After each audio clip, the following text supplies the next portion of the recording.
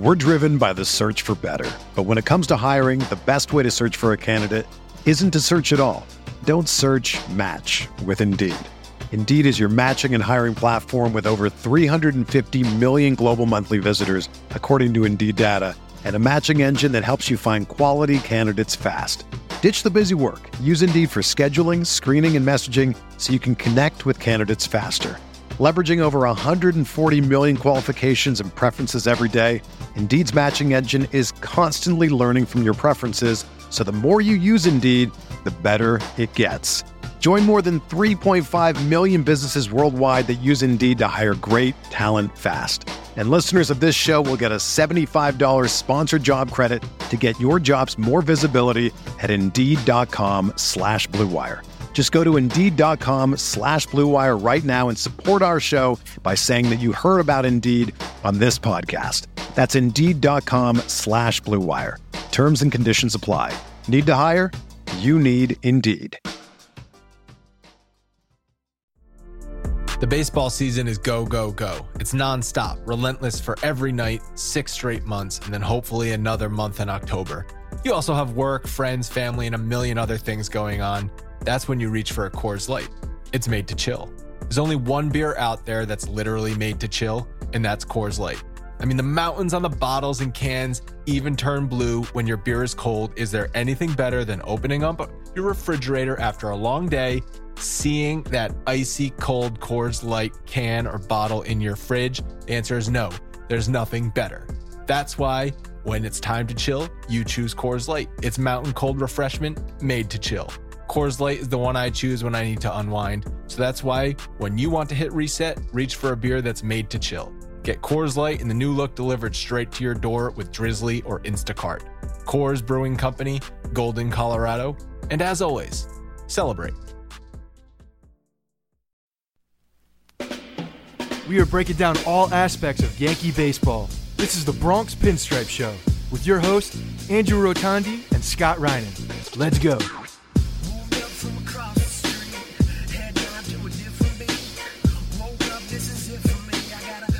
What's up, everyone? Welcome to the Bronx Pinstripe Show, episode 286.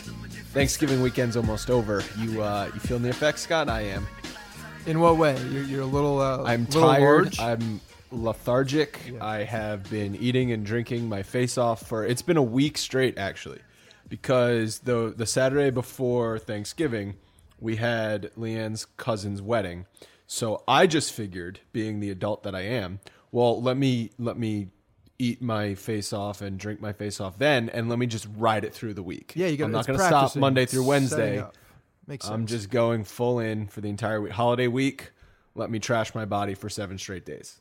And I am now feeling the effects. So this is the first time that I've actually hosted. I mean, last year we had a whole Thanksgiving dinner, but it was just my wife and my little guy and me. It was very small, but for some reason I decided to make it a full meal. But this year we made a ridiculous amount of food, had like 13, 14 people over, and now I have a ton of leftovers because not many people took them on the way out, even though I was trying to give them away. And so I've been having Thanksgiving dinner every day since for practically every meal. You have the Thanksgiving sandwich? Yeah, the sandwich. We got the rye bread for the sandwiches. Like that was the specific reason for that afterwards. And then we have everything, like everything you could possibly think of. We have a ton of it left over. So, and I'm a dark meat guy. Like when I eat the turkey alone, I want the dark meat. If I'm making a sandwich, I'm a white meat guy. But if I'm just dark meat, if I'm just the turkey, I'm dark meat. So what do you put on the sandwich? Because this is some people have very strong opinions about what they put on a Thanksgiving sandwich. Yeah. I put turkey. I put some of the stuffing. I don't go crazy on it though. I don't put like everything on it. I mainly use it for the turkey sandwich, but I will put some of the stuffing. And then I have this dish that I make, and it actually started with my mom, but they're like little pearl onions and like a cheese sauce. It's really good. And I will put some of those on there too. Oh, I see. Okay, so that acts as like the cheese. Yeah. Yeah. Because some people put gravy on it, but I like to go the cranberry sauce with a little bit of mayo. Yeah, I don't do any mayo. Maybe I'll put a little mustard on, but I certainly don't do cranberry sauce. I'm an anti-cranberry sauce guy Can't stand it. Why is that? It's just See, I told you people have very strong opinions on it. But that's where Thanksgiving dinner period. Like it doesn't touch my plate. My plate is a sacred area of space, and it's the real estate is expensive. Like you need to earn your way onto there, and there's a lot of things that have earned their way onto my plate. Cranberry sauce, just one, it ruins other things if it bleeds into it, and two, it just doesn't deserve to be there. Like for what reason? I don't know if you do like the congealed or if you do more of like a. If someone actually goes a little bit more fancy and makes like an actual used real cranberry, but to me, I like it all. It's like a dessert almost, and there's a time and a place for that, and that's not in the middle of dinner. See, I find that a lot of times I end up putting so much food on my plate that it all becomes one big pile. Yes, I do the same. Nothing is separate from one another. So at any given bite, I'm getting mashed potatoes, I'm getting stuffing, I'm getting turkey, I'm getting cranberry, I'm getting gravy, squash. Like it's all going in the gullet at once. And then 10 minutes after dinner, usually in the fourth quarter of the Dallas game, I'm asleep on the couch. Yeah. I mean, that is the exact reason why I don't put cranberry on my plate, because the fork does mow through multiple things at one time, and I don't want cranberry on that fork. I don't want cranberry ruining my mashed potatoes, because that's disgusting to me. So people listening right now are like, are these guys going to do an entire hour podcast on Thanksgiving dinner? Hey, it's significant. This is a significant time. We have to know. You can judge a person very, very much so by knowing what they do on Thanksgiving or how they eat and what they do. So, something that I've never really heard many people do, but my family, we didn't do it this year, and I don't know why, but we didn't. But when I grew up, we would always have, and this was my great aunt's, I think it started with her, but we would always have sherbet with the dinner. It was always like a little side dish of sherbet, like a scoop of sherbet, and it was just there. It wasn't like before dinner, it was with the dinner, and that was like our weird little thing. That's a palate cleansing thing. It must be. But yeah, it was it's always orange sherbet. Yeah, interesting. Yeah, but Is your grandmother Italian? She is not Italian, no. She's I don't know what she is. She's not. She's pretty. She's just my grandmother, man. Yeah, stop judging my grandmother. No, I think they're on that side of the family. Their roots go to are English, most of it, and Irish and English. So we released the episode last week. We talked about Andujar. We did the draft with Joe and Brad. People loved that. They had a lot of fun telling us how dumb we are and how we shouldn't have drafted those players. Right. Most of the people who talked about that didn't actually listen to the episode, so they thought that you had Alfonso Soriano in your top 10 of all-time Yankees, and I had Tino, Willie Randolph, Tino Martinez in my top 10 of all time Yankees, and they thought we were morons. Right. Which just listen to the show and you'll understand that we had to build a team, and it was a draft. snake draft. It was a draft. Yeah. Right. But regardless, it was a fun segment. If you guys did not listen to it, go check it out. It's the second half of last week's episode. But in classic Yankees fashion, the afternoon that we release an episode, we released Monday morning, Monday afternoon, we get the James Paxton news. Yeah, it's big news. And unfortunately this week it was being a holiday week, you and I couldn't really coordinate to get on immediately. So we figured we'd just do it on this episode, but it's a big deal. Obviously they do it right after we release an episode, which is absolutely classic because it happens every time. But they got one of the big moves that they needed to do. They needed to solidify this pitching. Obviously it's been talked about that Brian Cashman knows. Everybody knows that the pitching is the area of focus for this team, and they went out and they made a big move, and they dealt their most prized asset for. He was their number one prospect. Yeah, I think it's Justice Sheffield. I think it's debatable if he's their most prized asset, though. He was their number one prospect on the book, but some would say Florial's probably could possibly get more, but who knows? But it was a big deal. They traded a big piece to go and get a guy that they think will help them right now. And I personally really like the move. I'm happy with what it is. I know we talked about Paxton before, the big concern being the innings. But when you dive into him a little bit more, and we did this without taking on the Robinson Cano contract, by the way. That's how that's how we started. Well, we said when we were talking about that a couple of weeks ago, we said the only way you would take on the Cano contract is if it means you don't have to give up your top end prospect for Paxton. Right. And that was not going to happen because apparently the Yankees were talking with the Mariners for a month, and the only way it was going to get done is if Justice Sheffield was in the deal. Yeah. And you gotta make moves to get guys back. You gotta give up significant pieces to get significant pieces back. Obviously, James Paxton is a guy who is doing it now. I mean, you're looking at Justice Sheffield, who's a lefty starter, James Paxton, lefty starter. One of them has success in the big leagues and the other one doesn't. And, I've been talking about this for since the end of the season. Like, I think this year in this offseason, and I think he's proving now that he's doing this, Cashman realizes what this team is. He knows that it's ready to win right now offensively. They have the pieces in place.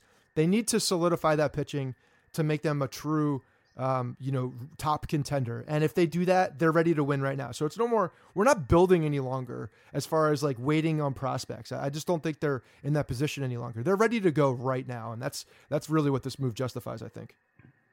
Absolutely. That's certainly part of it. Paxton's 30 years old, but he has 2 more years of arbitration before he's a free agent in 2021. I think, though, that if Sheffield made more progress last year and they were more confident in Sheffield, they wouldn't have traded him.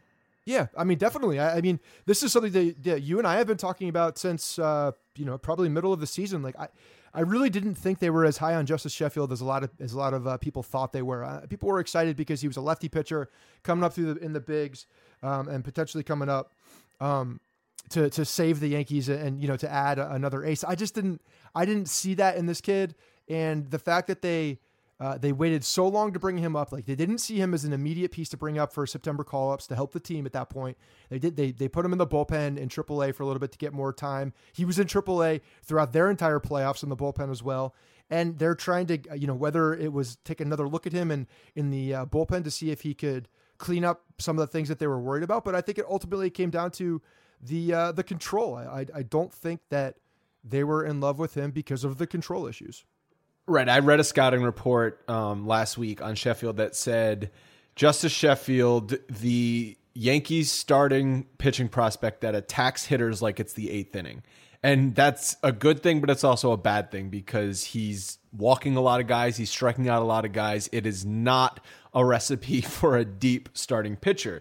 Obviously, that can change. The Yankees were hoping it changed. It didn't really change this year.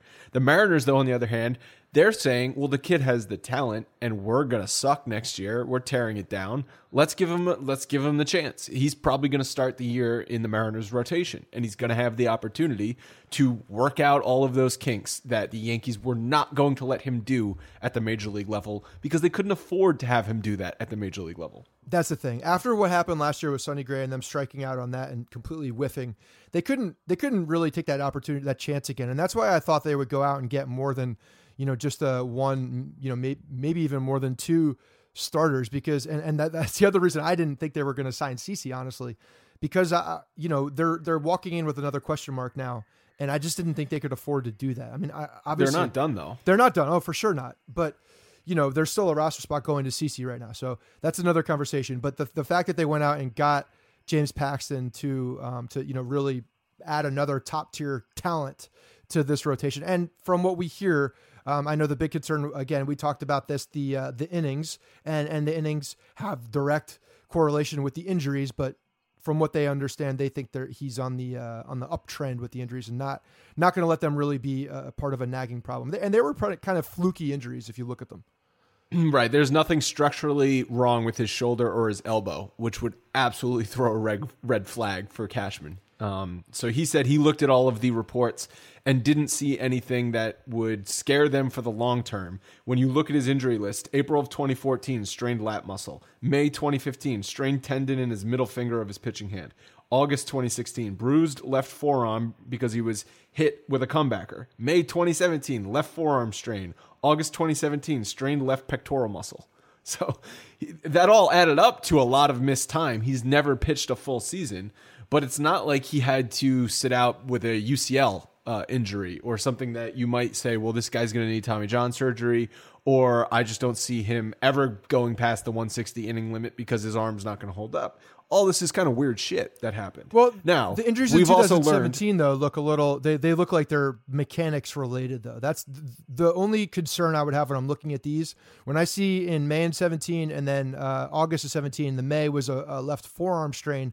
Well, we know how the forearm a lot of times is a very telling signal for what's happening with the rest of the arm. So a lot of times that forearm can get sore or have a strain before the elbow does go. A lot of those A lot of those injuries are connected. And then the pectoral muscle, everything on the left arm again is just leading to me that potentially he was, maybe when he came back from the forearm strain, he was doing things a little differently mechanically and felt it more in his pectoral. So I think there were some mechanical things that happened in 17, and whether it stemmed from forearm strain or it was a cause of the forearm strain, who knows, but it seems like those are connected to the way that he is throwing. So, but last year looks like he got past that, which is good. Yeah, and he talked about he did the radio interviews this week, and he talked about how he has learned how to improve his physical conditioning and what he's putting in his body. Yeah. And he said, none of the injuries I've had have returned. It's always something new. Now, again, you can look at that two ways. None of them have returned. Okay, that's a good thing. Nothing is a reoccurring injury, but something else keeps breaking and popping up. Right. And we've learned that sometimes guys, for better or worse, just get injured. You can't even explain it. It just happens. Yeah, the tendon in the middle finger is weird to me. The forearm obviously being after he was hit in 2016 with a comebacker, like that is absolutely random. Well, that's 100% fluke. Yeah. But the big things to me are the forearm strain. If he's able to get past that, and there was no reoccurring injuries or lingering issues with the forearm strain, and then the strained left pectoral.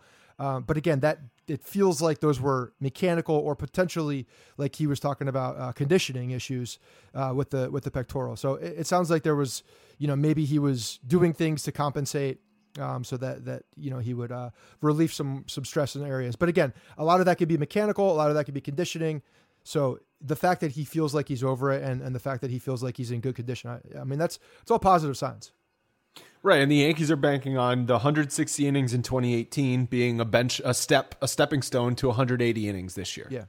Yeah, and that's good. If we can get 180 to, I mean, obviously everybody looks at the number of 200 innings. 200 innings kind of, but it's like a white whale. It's a white whale at this point. Like, we have to reset the benchmark at what a number one starting pitcher is. I mean, even Luis Severino hasn't hit the 200 inning number.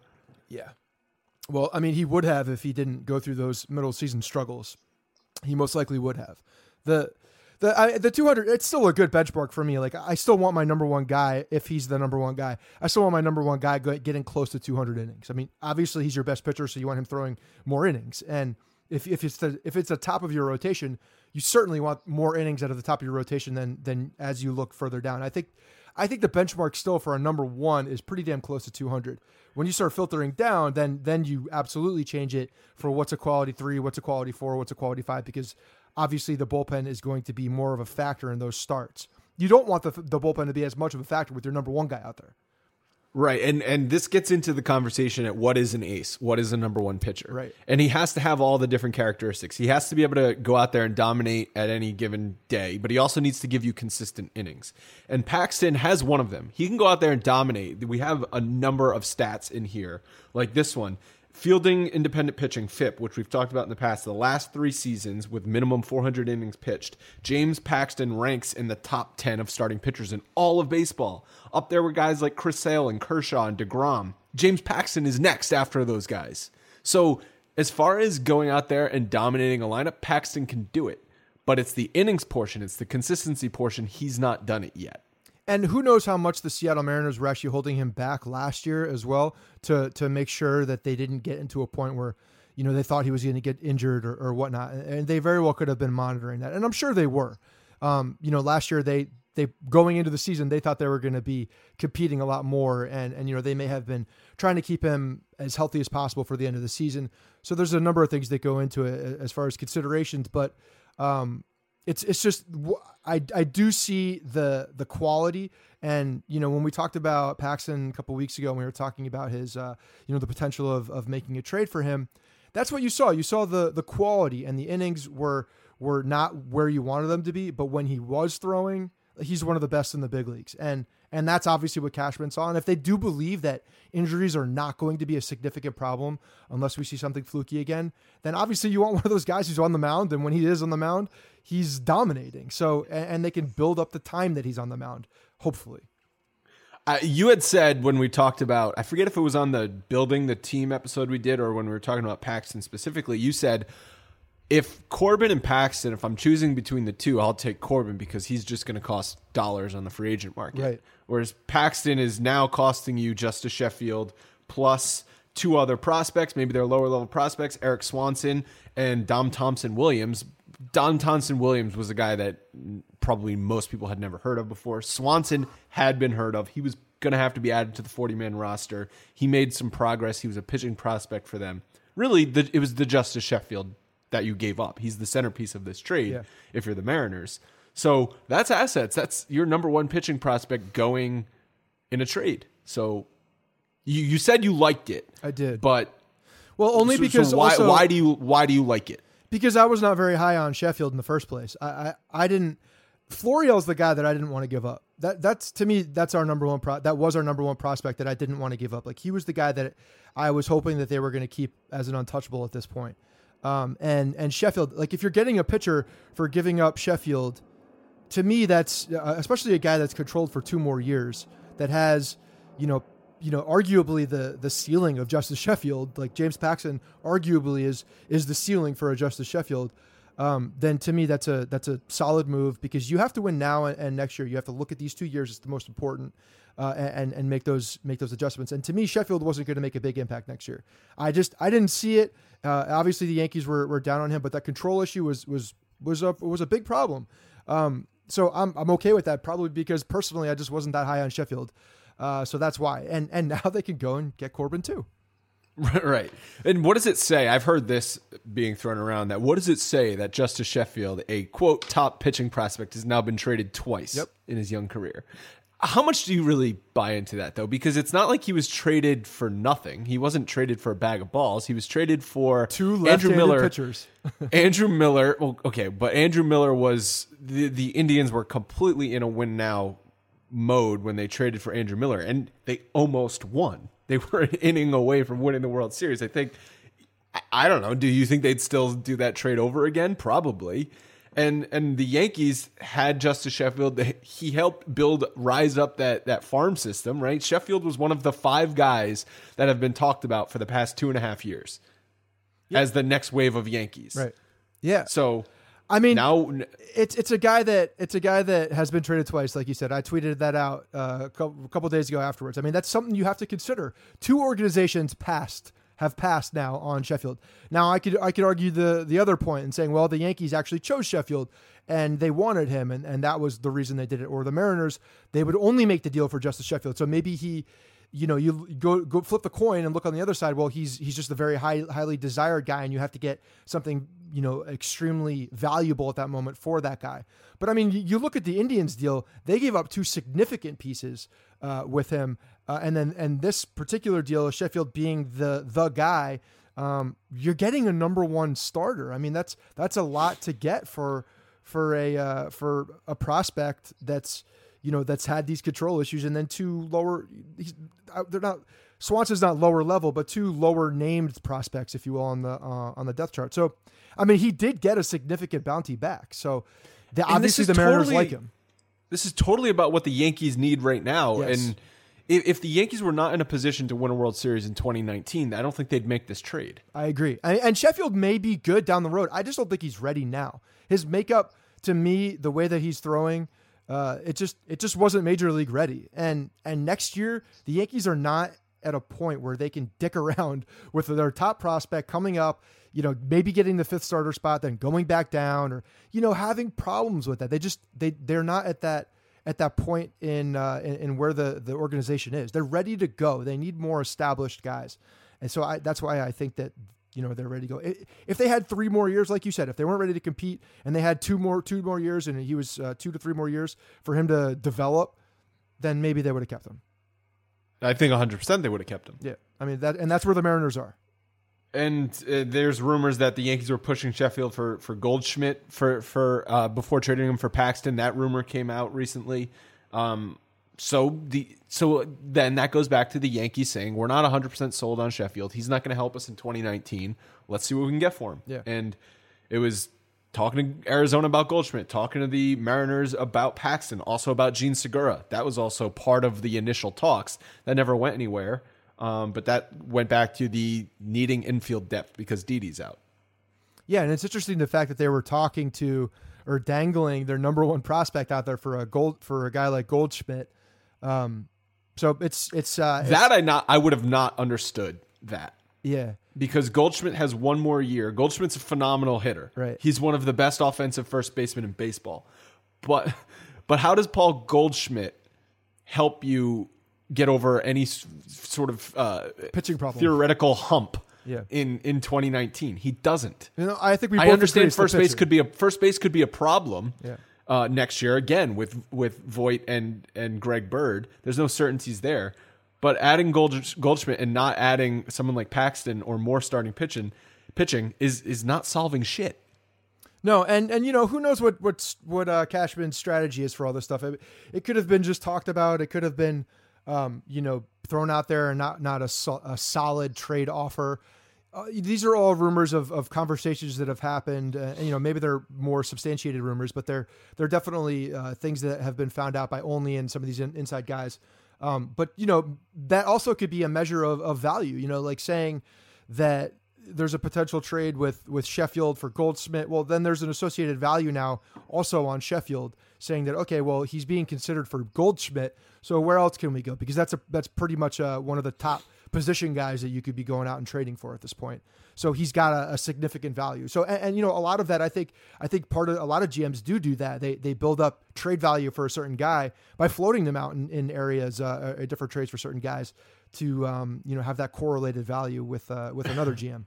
Just get the names in the same headline or the same tweet, and then you can maybe boost his value that way. Yeah, I think it's not a bad theory. I absolutely think that's a tactic that a lot of GMs do use. We've seen it before. It's similar to what the agents do by going out there and saying, "Hey, Bryce Harper could play first base as well." Right. They're just trying to get their guys into as many conversations as possible.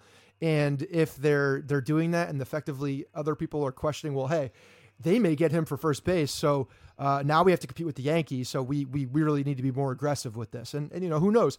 Maybe the Mariners are like, oh, well, they're potentially getting a Goldschmidt for Sheffield, so we need to either pull the trigger or risk the fact that Sheffield will be gone, and then what do? We're going to get a prospect that we're not as high on from some other team for Paxton, and then our position is now weaker. So it's all a game, and I love it. I think it's a beautiful chess match. So who is Paxton the pitcher? I looked at some of his pitch mix and StatCast numbers. So last year he threw the fastball 56% of the time. It averaged 96 miles an hour. Sinker 8% of the time, 95 miles an hour. Cutter, this was an interesting pitch for him. I think it was the difference maker. 14% of the time, averaged 89 miles an hour. It was really a standout pitch.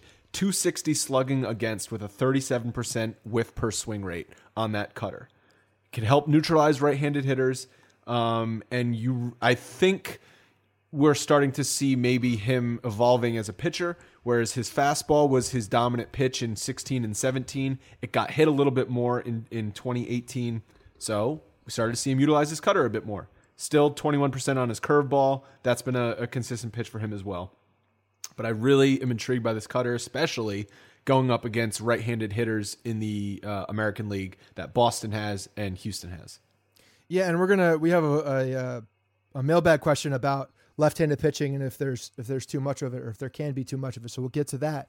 But having this cutter does, take the burden, I think, off a lot of left-handed pitchers to attack right-handed batters because they can get in on the hands a little bit easier. I thought it was super interesting that he's had a changeup and has relatively abandoned it last year, that he's utilizing the cutter more often. And really the curveball being the only off-speed pitch at 81 miles per hour, whereas you see fastball, sinker, cutter, all, the fastball and sinker pretty damn close to each other, 95, 96 mile an hour, and then the cutter being at 89, 90 miles an hour. So you're seeing a dip on the cutter, similar arm action, and then the curveball is really the one big off-speed pitch. So I know you and I were talking about this before we started recording, but it'll be interesting. This is like one of the big storylines that I think we all have to keep an eye on, is how does the Larry Rothschild effect, how does it impact James Paxton? Because we know Rothschild likes to throw more off-speed stuff. We've seen that throughout the years he's been here. So how does that change? Does he bring back the changeup? Is that a pitch that they will come back in, or does the curveball get more play? How does the fastball work off of these pitches? So that'll be one thing I think that I'm going to be super interested to watch. How does that go, you think, with Rothschild? Because he clearly started to change Sonny Gray to utilize more off-speed pitches. Tanaka has certain starts just completely abandoned the fastball. We've bitched about that before. Yeah. How does he sit down and say, this is the game plan, look at the stats here? Or how is he approaching these pitchers? And why are they just okay with it, really? This is my question. Like, if I'm a pitcher and I'm Sonny Gray, and I've done one thing my entire career and it's been pretty good, why? And then maybe I'll try it, but if it's not working, why am I going to continue to do that? And maybe Sonny Gray's not a good example because he's a mental case, but let's use James Paxton. If Larry Rothschild sits down with James Paxton and says, "Hey, listen, I know you've gotten good success on your four-seam fastball and your cutter for the last 3 years, but I'm here to tell you that you're going to start throwing a changeup 15% of the time and really rely on that curveball." If I'm James Paxton, I'm saying, no, I'm not doing that. Well, if you look at what he's been doing, as far as 21% for the curveball, I mean, that's a pretty good amount. I mean, you're 1 out of 5 pitches is a curveball, and you have to work some of the off-speed stuff in. But the fact that he's got 3 hard pitches makes that fastball more effective. And I think Rothschild's biggest thing is changing speeds, and the fact that the cutter, I mean, it's hard still. It's a hard cutter. It's in a 90-mile-an-hour cutter. It's not Evaldi 97-mile-an-hour cutter, but it's a cutter that's still hard, and he can throw it a significant amount of time. You're still getting different action than you would the fastball, and the curveball is still 21%. So if you're going to throw the changeup, maybe we'll see that curveball dip a little bit, and him throw a changeup, or maybe he's just not comfortable throwing the changeup, and maybe that was one of the reasons they went away from it, is that he's just not as comfortable and doesn't have as much confidence in it, and this is the mix. So I don't know, the curveball. If he throws the curveball more often, that'll be interesting. I think that's something to look at. But he's got a lot of mix on the hard stuff. If Larry Rothschild screws up James Paxton, then will he get fired? Probably not. Seems like he's untouchable. I'm surprised he's still here, honestly. Ready to get... We saw when Tanaka started going back to the fastball, then he started becoming the old Tanaka again. Yeah, he's a different pitcher again. And was commanding the strike zone. Weird how that works. Mixing pitches up, but not going up there throwing, a ton of breaking stuff. So it's same with, Chapman's in a similar boat. When he throws the fastball for strikes, it's just a matter of if the dude could throw it for strikes or not. But Larry Rothschild would have had Roger Clemens throwing all sliders and curveballs. Yeah. I mean, even though he had or Nolan Ryan, one of the best fastballs of all time. Yeah, just go up there and pump 50% curveballs up there, Nolan. A well-located fastball, to me, is still the best pitch in baseball. Of course it is. Yeah. So if you can hit your spots, that fastball should be thrown quite often. We learned that with Dylan Betances too. Yeah. Is that he could not live with just throwing his next level filthy curveball, which it is. He couldn't live with just throwing that. He still needed the fastball. And when he got his fastball back, he turned back into one of the best relief pitchers in baseball. I like it. And it was a mechanical change too. And we saw how more upright he was. And who knows with Paxton after that 2017 bout of injuries with the forearm strain and the pectoral strain, there could have been little tweaks that he made that made him more confident in throwing this hard stuff for strikes, and that you don't need to throw the changeup as much anymore because you're fooling guys with the hard stuff now. And if you could fool guys with those hard pitches, with those 3 hard pitches, that's some dominant stuff. That's nasty. So you ready to get next level nerdy on Paxton? Yeah, I had our guy Frank help me out with some StatCast stuff. I'm ready for the nerdy sabermetric stuff.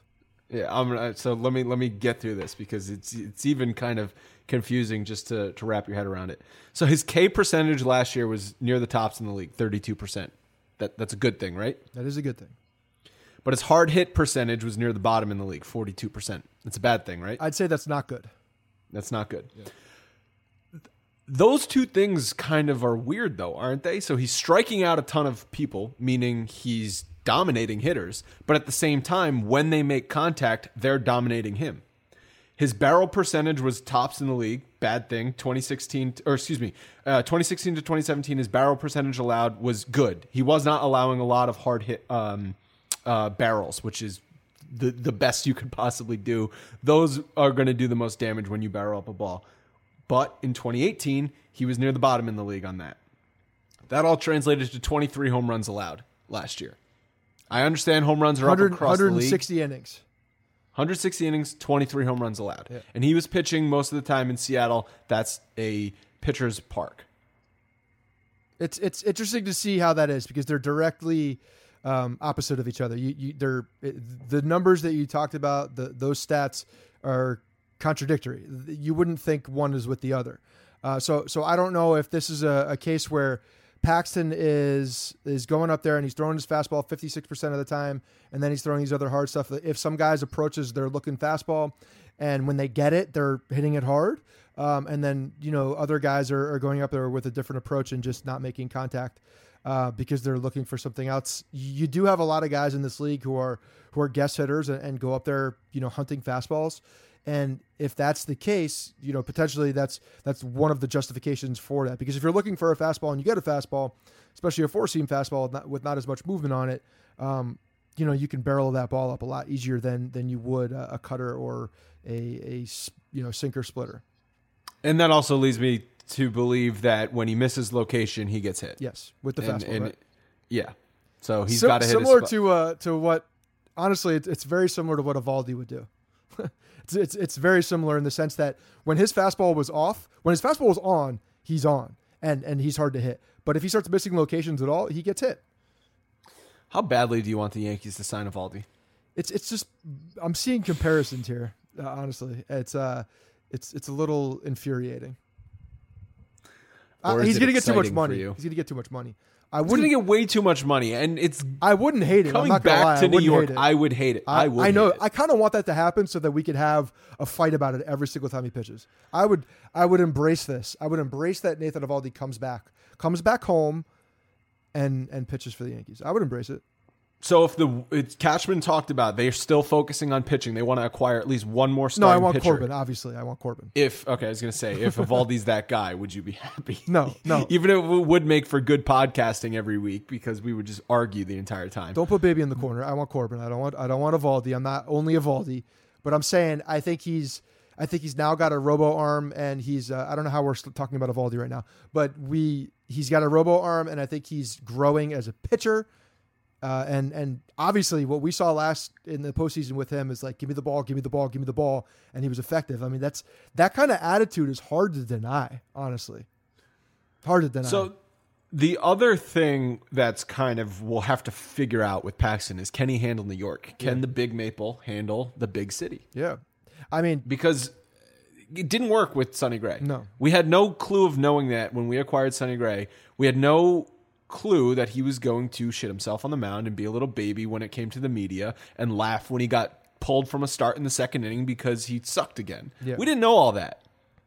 No, Paxton, everything we hear is good stuff on Paxton, but we'll find out. And with Sonny Gray coming in with a 6 ERA at home and then a 3.1, 3.15 on the road just proves that the kid couldn't handle pitching in New York. Paxton doesn't strike me at all a similar. How do you know that? I don't. How? I don't know that. I have no idea. I do know that he's Canadian, and I feel like I don't know. A lot of these. Okay, I'm going to make. That's I'm not gonna make supporting your. No, I'm going to make a judgment on Canadians. Okay, I feel like Canadians they're a little tougher. There's a lot of hockey in the background. They deal with the cold. They're a little bit more rigid in that way. They're very polite. They don't like to disappoint people. So they do have that, almost like a Scandinavian type build. And that's what we're looking at. What is he? 6'4", 235. I can't see a guy coming in 6'4", 235 with a giant maple leaf tattoo on his forearm. And maybe that's why there was injury. Maybe the tattoo went bad, but I think it's on his opposite forearm. I can't see that guy coming in and being affected. I saw him get attacked by a freaking eagle, and the feet didn't move, like they were in cement. Didn't phase him. He dodged it. Because he was so scared. He was so nervous. No. He dodged it. It landed on his shoulder, and he left it there. He's like, all right, now I got an eagle on my shoulder. Sonny Gray would have cried, screamed like a little bitch, high pitched, and hid behind somebody. That's what would have happened. They're different different upbringings here. I mean, Vanderbilt, Nashville, Canada. I go with the Canadian. He's from the Pacific Northwest too, so it's not like French Canadian or anything. So that's it's not East Coast Canada. It's West Coast Canada. There's some rigid in that. Like the reason why Northeasterners and New Yorkers have a little bit more of an edge to them is because we have to deal with a lot of bullshit. There's a lot of bad weather. There's just there's a ton of elements to deal with, and when you're in the Pacific Northwest, especially in the Canadian side of the Pacific Northwest, you are going to deal with those exact same things. And you got to be tough. Do you know he was originally drafted by the Blue Jays and chose not to sign with them, went to college? See, I like that. I like that makeup. Not gonna get that. Yeah, even though he was drafted by his home country, he could have been the hero of Canada. Eh? The Pacific Northwest and Toronto are pretty far away from each other, but the fact that he didn't want to do that and he still wanted to go and get an education and grow as a baseball player, I like that. It's the education angle. That's why he went to college. Yeah, he wanted to be smarter. He's a smart big pitcher. Cashman was talking with Francesa, and he said he was asked this question: how much do you look into a player's makeup? And he said, we try and do as much due diligence as possible. But even though you talk to a million different scouts and a million different people in the know with how a player will handle X, Y, Z of the New York media, you really don't know how he's going to react until it happens. And I think that's what happened with Sonny Gray. And I'm not saying Paxton's not going to be able to do it, but it's a factor. It's a factor any time now the Yankees are acquiring somebody.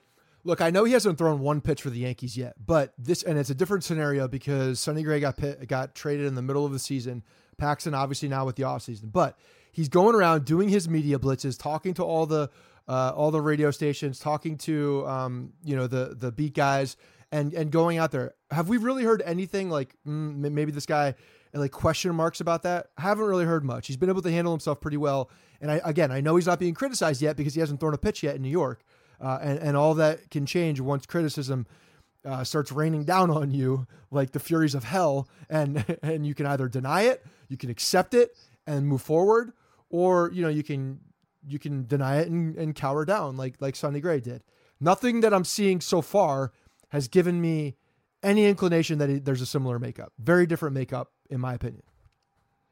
So we know they're still out for starting pitching. At least one more starting pitcher. That could be Corbin. It could be Happ. It could be another trade that we're not aware of. But there's other things, though, that are still lesser important, but still factors. And one of those is infield. We talked about that they were sort of talking to the Mariners about Gene Segura. Cashman also talked with Francesa, said that they've thought about moving Glaber over to shortstop for the interim. They don't project him as a shortstop long-term, though. So that might be an option if they don't do anything of a more major scale to bring in a shortstop, maybe re-signing Hechavarria. We know they just acquired that guy, Tim LeCastro from the Dodgers, who's a depth utility middle infielder. I guess it's the best we could describe him. Middle infielder, utility guy. I mean, he plays all three outfield positions too, has some experience short, second. So he's a guy that gives them options if they were, he's a Ref Snyder type. He could play all over the place. And it seems like he's hit for average in the minors. So we'll see if he's a 4A guy, but not a significant move, but a depth move and is added to the 40. Would you rather see them have bring in like Hechavarria, have him play short for the 3 months Didi's out, and just have Glaber focus at second? Or would you rather them utilize, have Neil Walker back? Maybe Neil Walker can play second base, Glaber can play shortstop. What would you prefer? I mean, if of those two, I think Neil Walker is more important as a utility guy that can go around and play, especially with the uncertainty at first base thus far. I'm totally fine with them signing Hechavarria.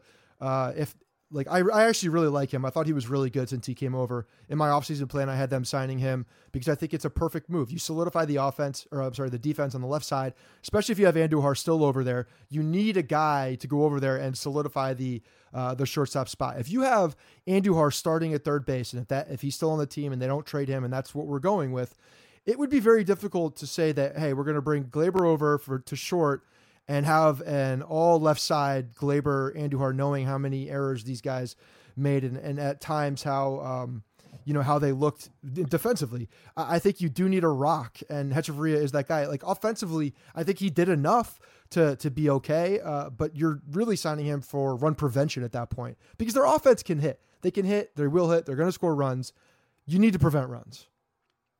And I just think also having Glaber focus on second base for the entire season could go a long way. Especially if they project him to be a second baseman long-term and not a shortstop. Exactly. And I think that's really interesting, the fact that they talked about that and they're saying that, hey, we do project him as a second base long-term. So what does that say? That to me, that says that, they're either going to, as long as he comes back healthy, re-signing Didi is certainly one of the things in their cards, or they're going to make a play for another shortstop because we have Glaber now in our minds and in our plans at second base. So to me, that was something telling that either Didi's in the plans or there's something brewing and there's going to be another shortstop in the plans.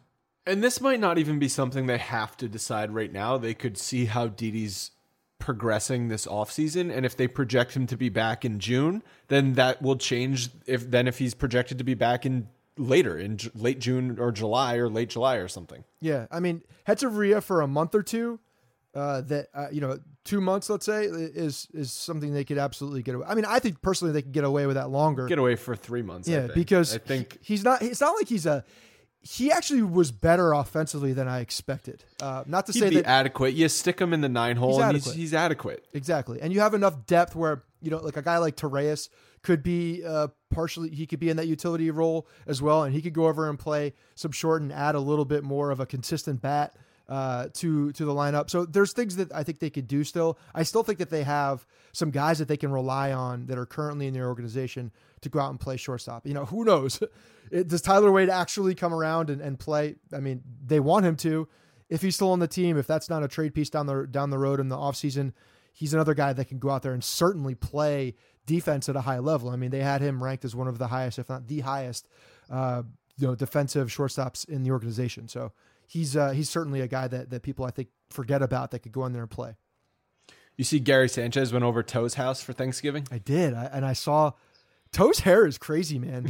It looks like Pauly D's blowout. Yeah, and he's got like the little, I don't know if that's like, I have my beard grown out, right? And in one little area, I have like it's the pigment on my face is like, I didn't realize it, but you can't see it, but when the hair grows, it's like white hair. It's not gray hair. It's just like white hair. So like there's the loss of pigmentation.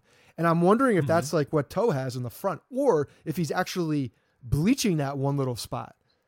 It's interesting. That says a lot about Toe. If he's bleaching that spot, I think it's a loss. Why would he be bleaching it? What would the benefit of that be? He thinks it looks awesome. But maybe he thinks it looks awesome. Maybe his wife thinks it looks awesome. Maybe his wife loves that little bleach spot in his hair. So Gary Sanchez was wearing like a Nike gym shirt over there. Like, you think he could have put on a little bit something nicer when he's invited over somebody's house for Thanksgiving. Gary's trying to be comfortable, man. He's trying to be comfortable. Hey, I'm all for comfort. I don't get dressed up on Thanksgiving, but I don't wear gym shirts over my aunt's house. But maybe that shows the level of comfort he is with Toe. I mean, Toe's a significant clubhouse guy. Maybe that's just where they are. Toe says, wear what you want, come over. I want you to be yourself. I want you to be comfortable, relaxed. I don't want you to be, restrained in any way by adding a collar under your shirt. So we're going to eat. And he looked healthy too. Looked like he was eating a little bit. He skipped the stuffing probably. Maybe the second helping of stuffing he skipped. Who? Gary? Yeah. I don't know. I meant healthy the other way. Oh. I meant that neck was looking nice and healthy, nice and thick. Some people's all the food goes to their gut or their ass. It just goes to Gary Sanchez's neck. Yeah, some people it goes to their face and they're like jowls, and that's where they get it up top. It's a thing. Look, I'm still a little concerned with the injury for Gary Sanchez, not because of his physical ability, but for the fact that he's not doing any, not at the peak level to practice. That is a serious concern for me. Do we know that yet, though? No, it's just my speculation. I'll say it, he looks fat. He's always looked fat. Well, he looks fatter. Well, he dropped like 40 pounds in 2 weeks. Okay, even when that report came out that he dropped all that weight while he was on the disabled list, could you really tell a difference? Oh yeah, he looked fast. He looked like he was spry. He looked like he was. He looked the same. His neck looked thinner. He looked absolutely the same. Look, it's probably he probably weighed himself after drinking a shit ton of water for a week and then just not eating anything and pissing for a solid 24 hours. And all the water weight was gone and he went down in weight. Otherwise you don't lose that weight healthy. Shit ton of water weight. He had all his catcher's gear on, and then he stripped down naked and weighed himself, and it somehow averaged 40 pounds. He was holding the sledgehammer that he was taking batting practice with. Right. He was holding a 35-pound weight. Quickly on the Hall of Fame stuff before we get into a couple mailbag questions. Mariano and Pettit will be on the ballot for the first time this year. People are saying that Mariano should be the first unanimous Hall of Famer. He won't be. Right. And don't get angry when he's not. That's all I'm saying. Yeah, it's just I don't really care. Honestly, I don't get any. Nothing happens to me when there's not a unanimous. Like that to me is like whatever. It doesn't matter. Because there's always the one contrarian who will say Mariano was a one-inning pitcher his whole career. Yeah, that's not worthy of the Hall of Fame. Or there'll be the one asshole who says Derek Jeter was whatever forever. He was bad defensively and wouldn't move away from shortstop. So thus he is not a Hall of Famer. I mean, Ken Griffey Jr. didn't get unanimous. Cal Ripken Jr. didn't get unanimous. All of these legendary baseball players didn't get unanimously voted. Right. So I don't really care about that. As long as he's in, then that's all that matters. And I think most expect Andy Pettit to not make it, Mariano to make it, but Pettit also with the HGH stuff, like he's certainly not going to make it. He's not going to make it. You look at his postseason numbers, though; they're off the charts. Most postseason wins of all time. Yeah. But and I think he might have had an outside shot if he didn't have those HGH allegations, or not allegations. I mean, he admitted it. Yeah. But that'll just give the excuse for any writer who doesn't want to vote for him to say, well, he cheated. Right. There's some interesting guys on there. Todd Helton's a guy that, the eye test, if you're one of those guys and you say, was he one of the most dominant hitters in the era? I say yes. I think he was one of the most dominant hitters. I don't have his numbers in front of me, but he feels like one of those guys. And then Mussina, who gained a lot, gained some traction last year in the percentages, is also going to be close. And I think a lot of people argue if he is a Hall of Famer, if he's not, but he's definitely on the fringe. But he's another guy who potentially could get that extra boot, that extra boost and get into this year. That'd be awesome. I think Mussina is, with some of the guys that have gotten in recently, I think Mussina's a Hall of Famer. Yeah, I think when you look at so the thing with Mussina, though, remember we had a mailbag question about him probably this time last year. When you really look at what he did through the steroid era, pitching in the American League East his entire career, when you put that into perspective, it's impressive. Well, yeah, and also the win totals are not as important anymore, and I think that was one of the big knocks on him. They have all these clubs for hundreds of wins, and that's just really not as much of a priority for the writers, I don't think. So I think when you're looking at Mussina and you have to consider the way he played, I think a lot of actual the pitchers probably get knocked on this big time, and it's not talked about or it's not recognized as much because they did pitch through the steroid era. And where's the love on the other side for these guys that went out there and had such success during an era where these guys were all juiced up and everybody was hitting the ball, at a historical level. So a guy like Mussina, if he played in another era, you'd think that his numbers would be significantly different, possibly. So it's an interesting conversation, but I think he's right there and certainly should be in. I still feel bad for him coming in 2001 and going through 2008. It's just missing both ends of the World Series. Yeah. Yeah, it's a bummer, but he was a good pitcher for a long time. All right, guys, before we get to mailbag questions, just take a minute, rate and review the podcast. We've gotten some more ratings and reviews over the last few weeks, and they're awesome.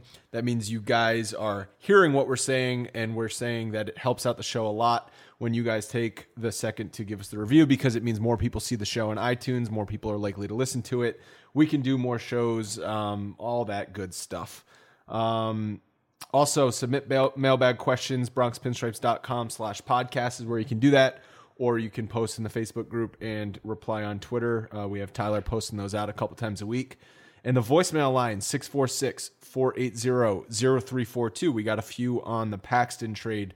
Looking forward to hearing those in after the mailbags. But first up, Zach Gould asks, after the Paxton trade, do the Yankees, A, have what it takes to trade for Kluber, and B, that they should still pursue that? That is who they should have tried for first because they need an ace, and I'm not Sure, Severino or Paxton is that guy. Anyone but Andujar should be available in a possible trade, in my opinion. So I found it very interesting that Zach is saying Andujar is the untouchable guy when I think he would be the most likely piece on the Major League roster to be traded. Well, yeah, maybe he's talking about, dipping down into the minor leagues and not trading any major league assets, and that's the reason why. But yeah, I mean, you're looking at value, and Andujar is probably at the top of his value at this point with the offensive season that he had. So certainly, if they're going to go after a guy like Kluber, I think Andujar is going to be in the conversation, probably going to be the request. I don't know if Florial alone is enough for that, and I don't know if the Yankees are going to go and just completely drain their system for another guy like Kluber. I think they do have enough to make a deal if they were to go and they were okay with giving up some of these pieces. But, if you're trading Andujar, well, you better have another plan. And to me, if they are trading Andujar, then that's a significant tell that they are possibly in on Machado or another significant bat, because now you're losing. If you were to trade Andujar, you're losing, one of the most consistent bats in that lineup. So, because that's what he's proved to be. The second half of the season, Andujar was definitely one of the more consistent bats in the Yankees lineup. So it would be a significant piece to get rid of him. Florial, he's still coming off an injury, was in Tampa last year, but again now their number one prospect and a center field spot that down the road, if they don't sign Hicks, they're going to be looking for a center fielder.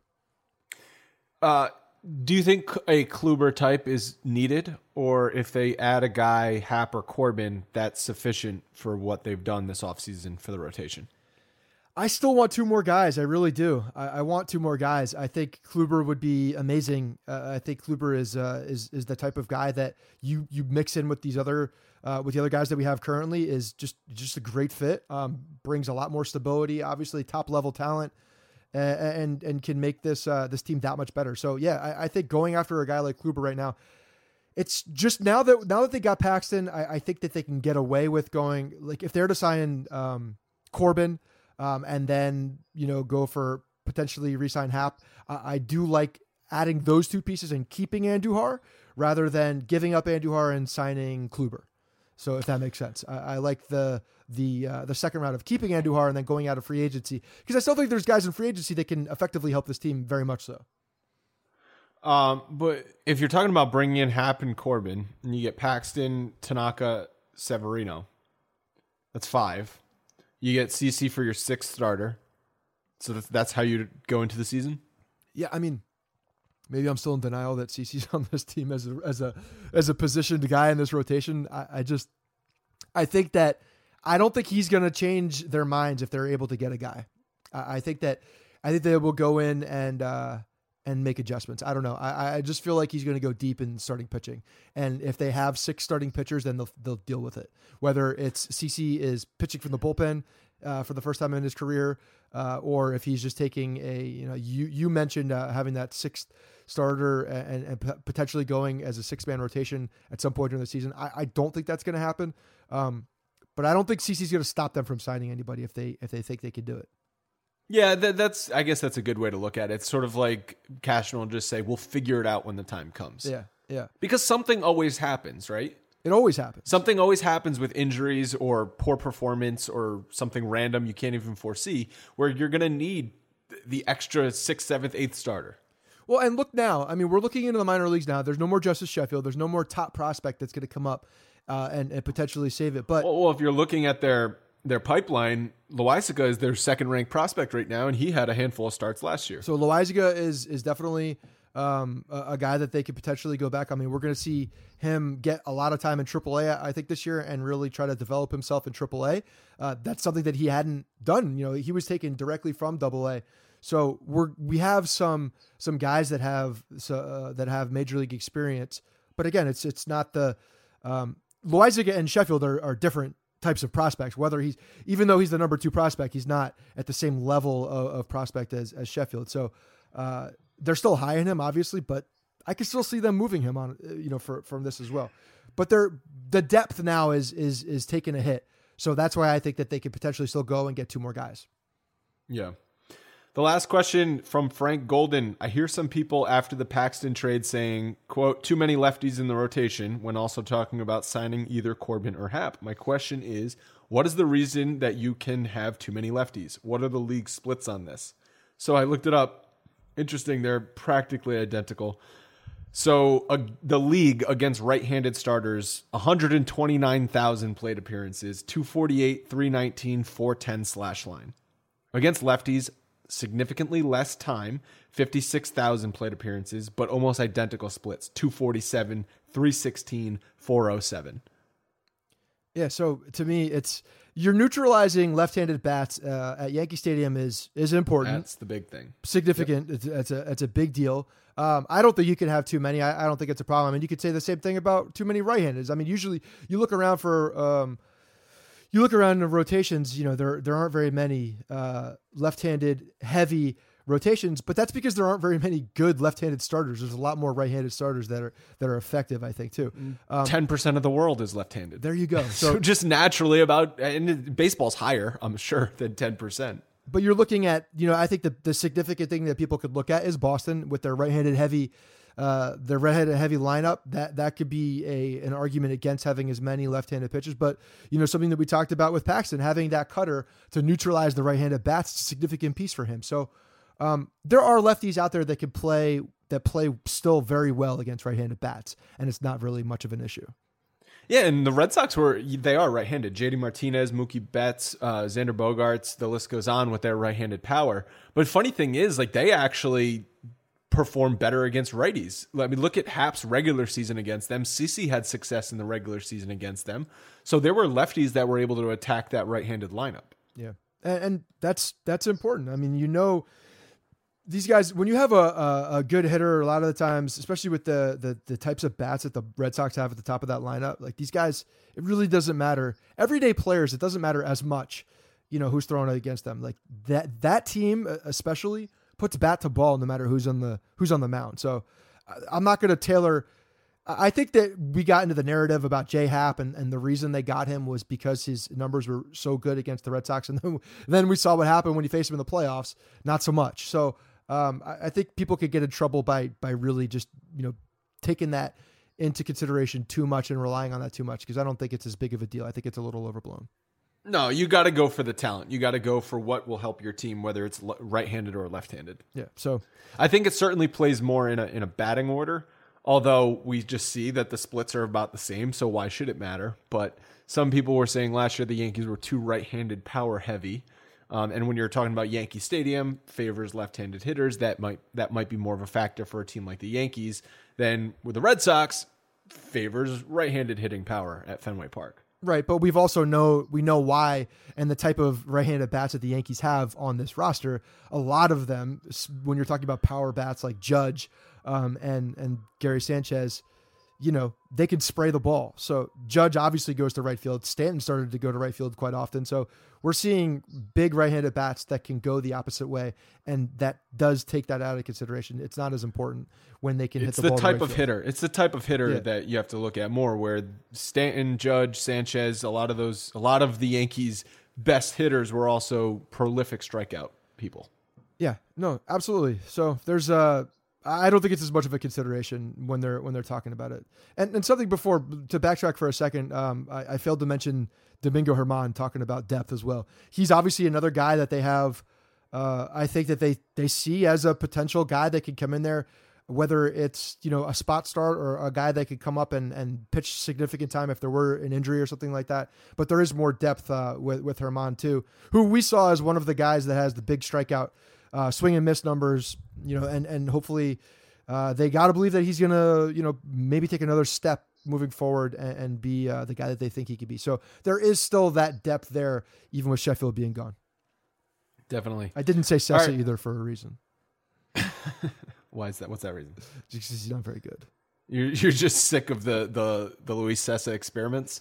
Yeah, I mean, I still think the guy has talent. I think that if he put it together, he's got the type of tools, the toolsy guy that could have success. He's just taking a really long time to figure it out. I'm just tired. Yeah, I'm with you. I'm tired of trying them because it's the same thing. Some guys just can't put it together. All right. That's it for us. Again, guys, stay tuned for these voicemails on James Paxton. If you want to call the voicemail line whenever something major happens, it's 646-480-0342. We will talk to you guys in a week. Believe it or not, George isn't at home. Please leave a message at the beep. I must be out before I pick up the phone. Where could I be? Believe it or not, I'm not home. Hey, cash man. Spend the fucking cash, man. Paxton, now Harper, and then maybe another pitcher. I don't know, who cares? We're the Yankees. James Paxton for Justice Sheffield. Pretty much what it is. Young lefty for a veteran, proven, good, cheap, power lefty. Serious control, I don't mind it. He's not super impressive, but he's proven himself at least against our competition. It's something. I want a bum grinder. Didn't get bum grinder, but the beast, go get Corbin, go get go get a Harper or Machado, fuck it. Let's just do it, guys. Let's go. Big Maple, coming to the Bronx. Big deal. Enormous because the prospect load was not that high. The implications bring down other pitching targets in the marketplace to a attainable level. Not just for the Yankees, but for the rest of the league. However, this is the opportunity where Cashman filters the market down to something that is attainable for a Kluber, for a Carrasco, or perhaps another unnamed pitching target in the marketplace that you can go and get with prospects attained from a Sonny Gray trade or something you do out there in the marketplace with the existing assets that the Yankees have. This is the chance. Here's the momentum. Go get a Corbin. Go trade for one of those targets that are out there. Get a bat. Let's go. Cashman, Ninja. Alright, so I'm Yankees Dynasty 27 on Twitter. Here's my thoughts about Paxton. We now have 3 potential aces. 2 in Tanaka and Paxton. And Severino has high potential. But he has to fix the tipping pitches. Then put CC in the rotation as well. And sign Happ or Corbin. I'd rather have Happ over Corbin, but that's great. Then you sign Walker or Heteria, or don't and trade Gray for Jeanette. Then you sign Manny, and Yankees are probably looking at an 85-win team with things not going well. If things go well, we're looking at 100+, and hopefully the division. So I think it's great. Hey guys, thanks for listening to the Bronx Pinstripe Show. Make sure you find us on iTunes and subscribe so you can get all new episodes directly onto your phone. If you do like the show, we'd love for you to take a minute and give us a 5-star rating and review in iTunes. It really helps us out and allows us to create more shows. We're on Twitter at Bronx Pinstripes and the same on Facebook. You can always find us there talking Yankee baseball. Thanks again, guys, for your support. Really appreciate it, and go Yankees.